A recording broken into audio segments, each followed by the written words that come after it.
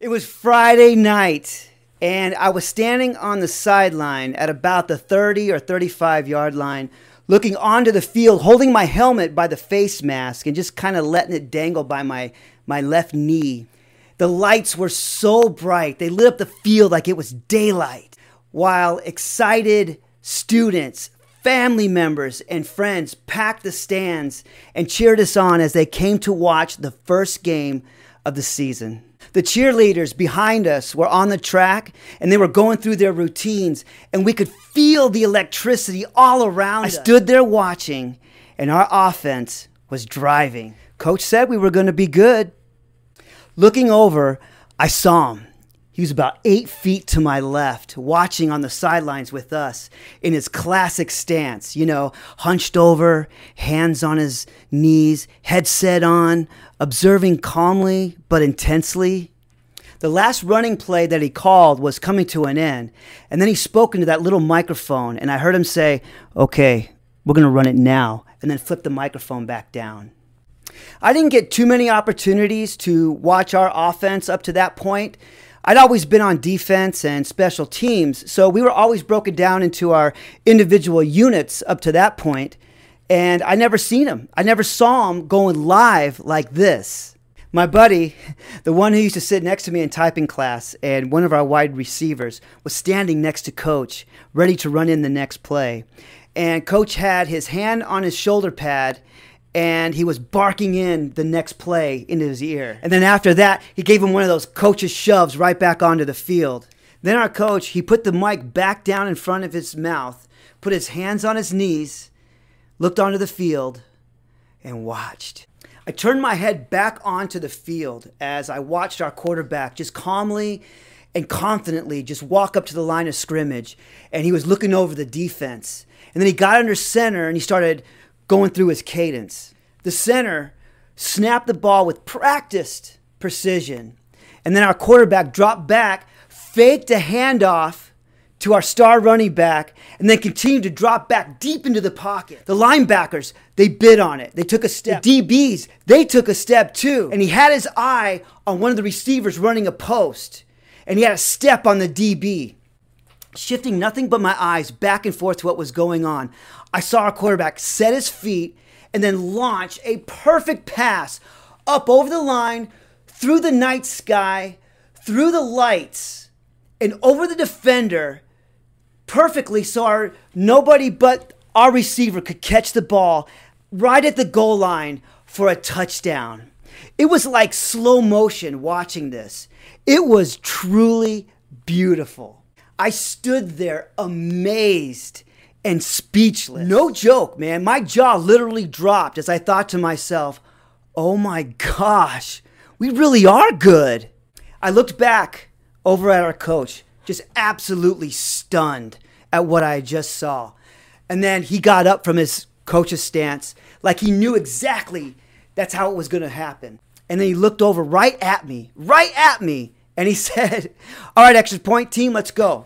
And then he did a double take at me, and then he screamed, "Extra point team, let's go!"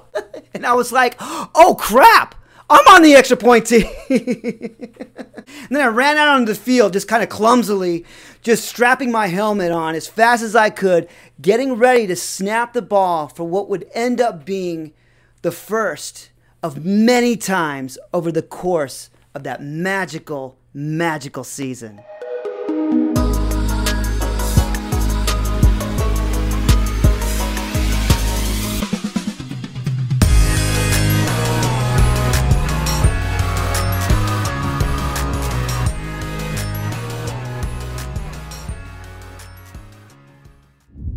Hello, everyone. Thanks for being here. My name is Bishop Friesch, and I want to welcome you to My Life Through Music, where I talk about the songs and music that were either there at the time or describe thoughts, feelings, or emotions I was experiencing at those particular places and at those particular times. And the song that does that for these memories is Till I Collapse by Eminem, released in 2002. Quote, "'Cause sometimes you just feel tired. You feel weak.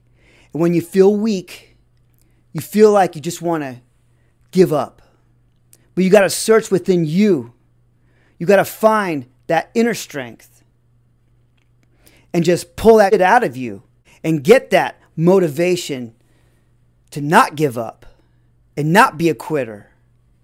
No matter how bad you just want to fall flat on your face and collapse. I love Eminem's music. I love this song. I love everything about it.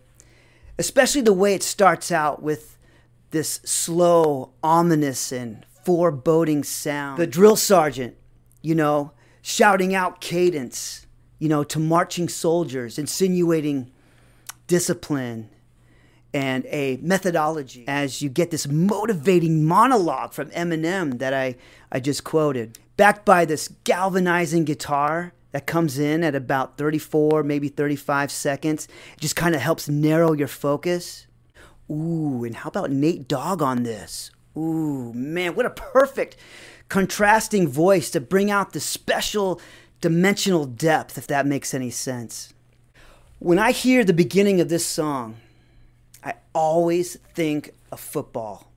More specific, football practice. That constant routine after school, the regimen, the repetition, the taped ankles, the drills. Every day walking out onto that hot field, hearing the coaches say those dreaded words, okay, run it again. Intermittent whistles blasting from all different directions on the field. The exhaustion on all of our faces.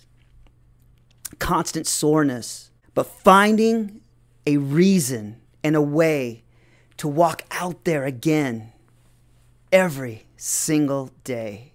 You hated it, but you loved it. And if you played any sport, you know exactly what I'm talking about. And the beginning of this song, at least for me, depicts all of that. Now, I know this song isn't about football.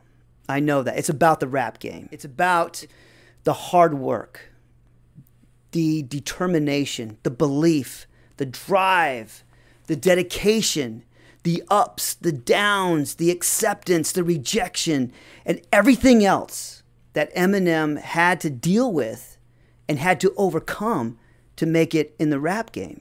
And even though this song isn't about football, like I mentioned before, I do believe you can apply the intense spirit of this motivating song to anything. You can tell a lot from a voice.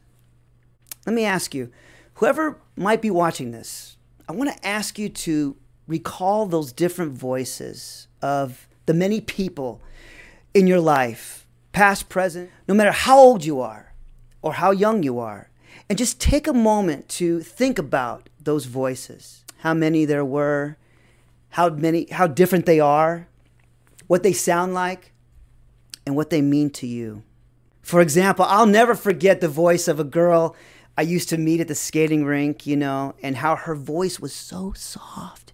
You almost had to lean in towards her just so you can hear what she was saying. Just so gentle and innocent. And in the previous video, I did mention a different voice, a loud voice, a boisterous voice, a hoarse voice that was in our ears everywhere we went, in the hallway, in the courtyard, everywhere. It was the voice of our football coach. Some voices just penetrate through the rest, whether they're soft like Skating Rink Girl or loud and unmistakable like our football coach. I heard them all. Many have stayed, many have left, but there are some that will be with me forever. That year was a great year. We had a great year. We rolled through the regular season, racking up win after win after win. Everything was going the way we wanted it. And we were setting and breaking all kinds of records, individual records, team records, even state records, I think. It was our year. And I believe we only lost one game in the regular season that year. And if memory serves me correctly, that loss was to our arch rivals, Camp Verde. We flung the doors wide open into the playoffs with confidence, enthusiasm, energy, and the highest of hopes. We won the quarterfinals game, and to this day, I can't remember who we beat. I really can't. And I don't remember much about the game. And the reason I think I don't remember that game particularly was probably because of the next game. It was on the road. We had to travel to their field, but we were ready. The game plan had been put in place. We were mentally ready. We were physically ready. We were prepared. We were battle hardened. And most of us had been playing together for at least 3, some of us even 4 years going back to JV. And we were hungry. This was it. State championship or bust.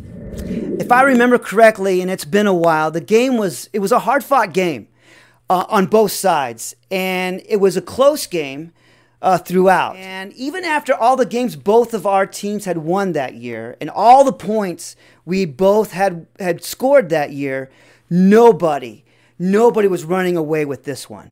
It was late in the game, and our offense was driving. We finally moved the ball into their territory, and we were getting deep, and we were threatening. And at that point, we may have been up a couple of points even at that point. A couple of points. And it was the fourth quarter, and my 17-year-old soul could hardly stand it. My stomach was in knots. My mind was racing. My hands were literally shaking on the sideline. The next play, our running back had a little bit of daylight, and he saw it too. And he started running. And on the sideline, we were jumping up and down with excitement as we watched him make his way into the end zone. And we were going absolutely crazy. The rest of us on defense and special teams were just climbing over each other on the sideline. And check this out. For a split second, I remember thinking, that's it. We're 2 scores up. I mean, there's no way. I mean, there's still a little bit of time left. But the way this game was going, there's no way. We got this. But then, the premature celebration had to come to an end.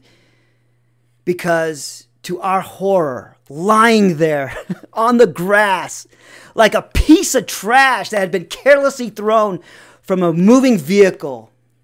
Yep, you guessed it. A yellow penalty flag. Oh, come on! You gotta be kidding me! We must have not seen it.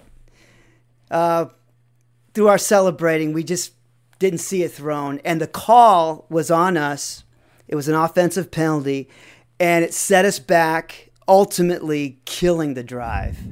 And the other team eventually got the ball back, and they did score on the subsequent drive on a trick misdirection play mixed with a Hail Mary. It was heartbreaking.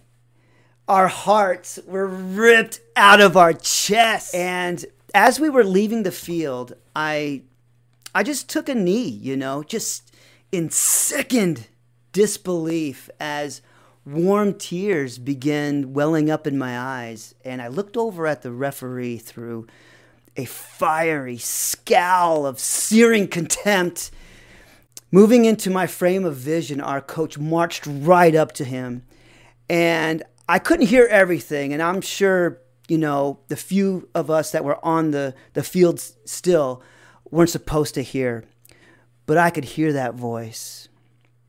I could hear the voice of our coach just tearing and railing into that referee.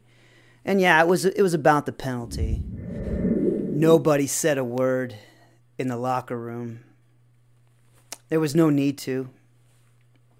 You could literally feel the anger and the disappointment throughout the entire locker room as we packed up our equipment, and you could hear the occasional sniffle and the hesitating breathing of other players trying to not cry, including myself, as we made that long walk to the bus.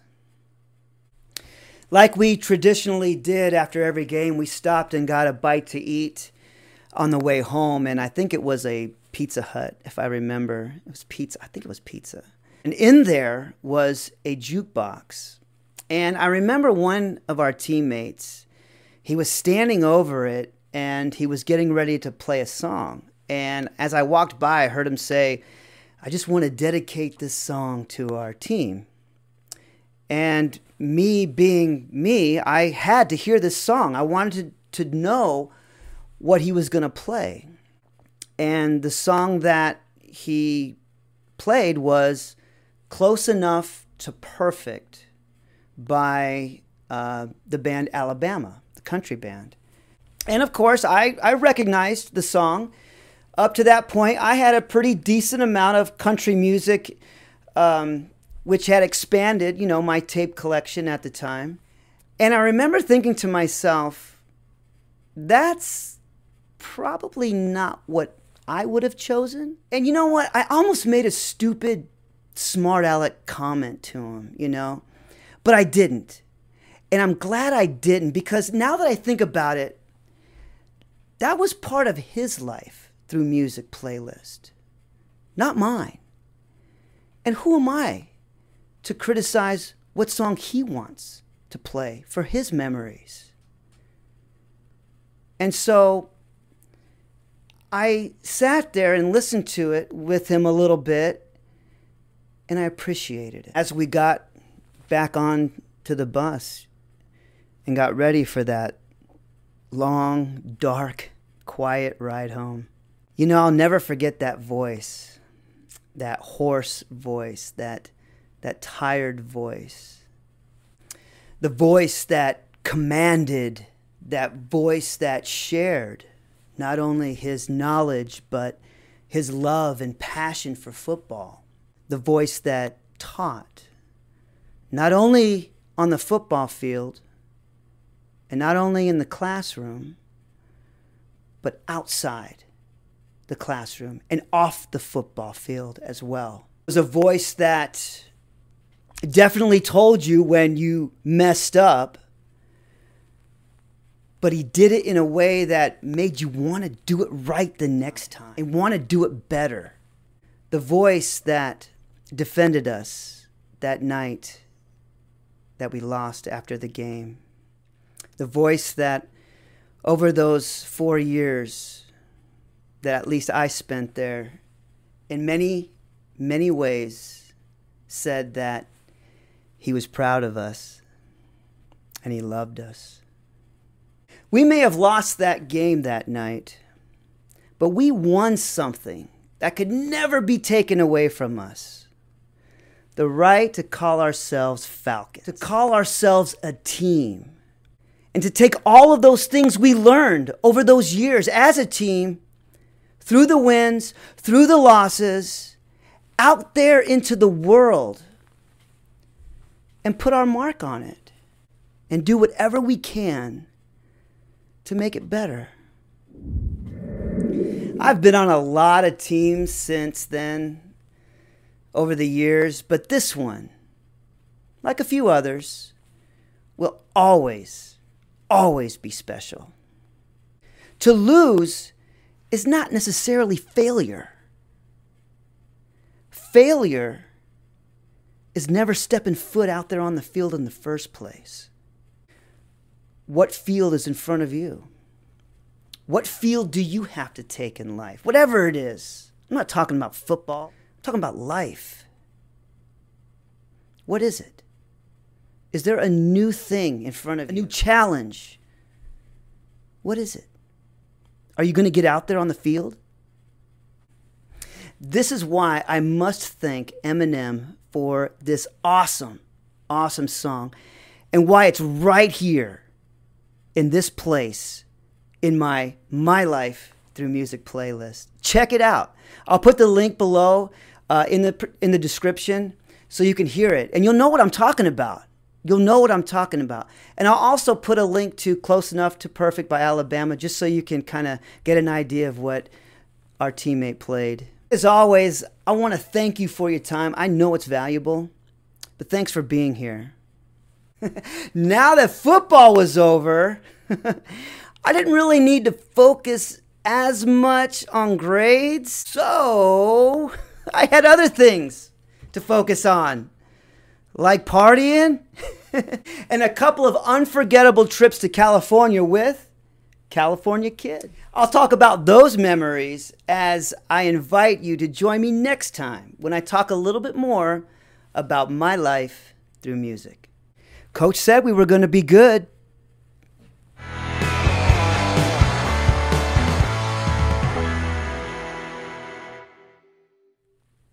I heard him say, "Okay, we're going to run it now." And then he flipped the mic back down. It was beautiful. It really was. It was truly beautiful.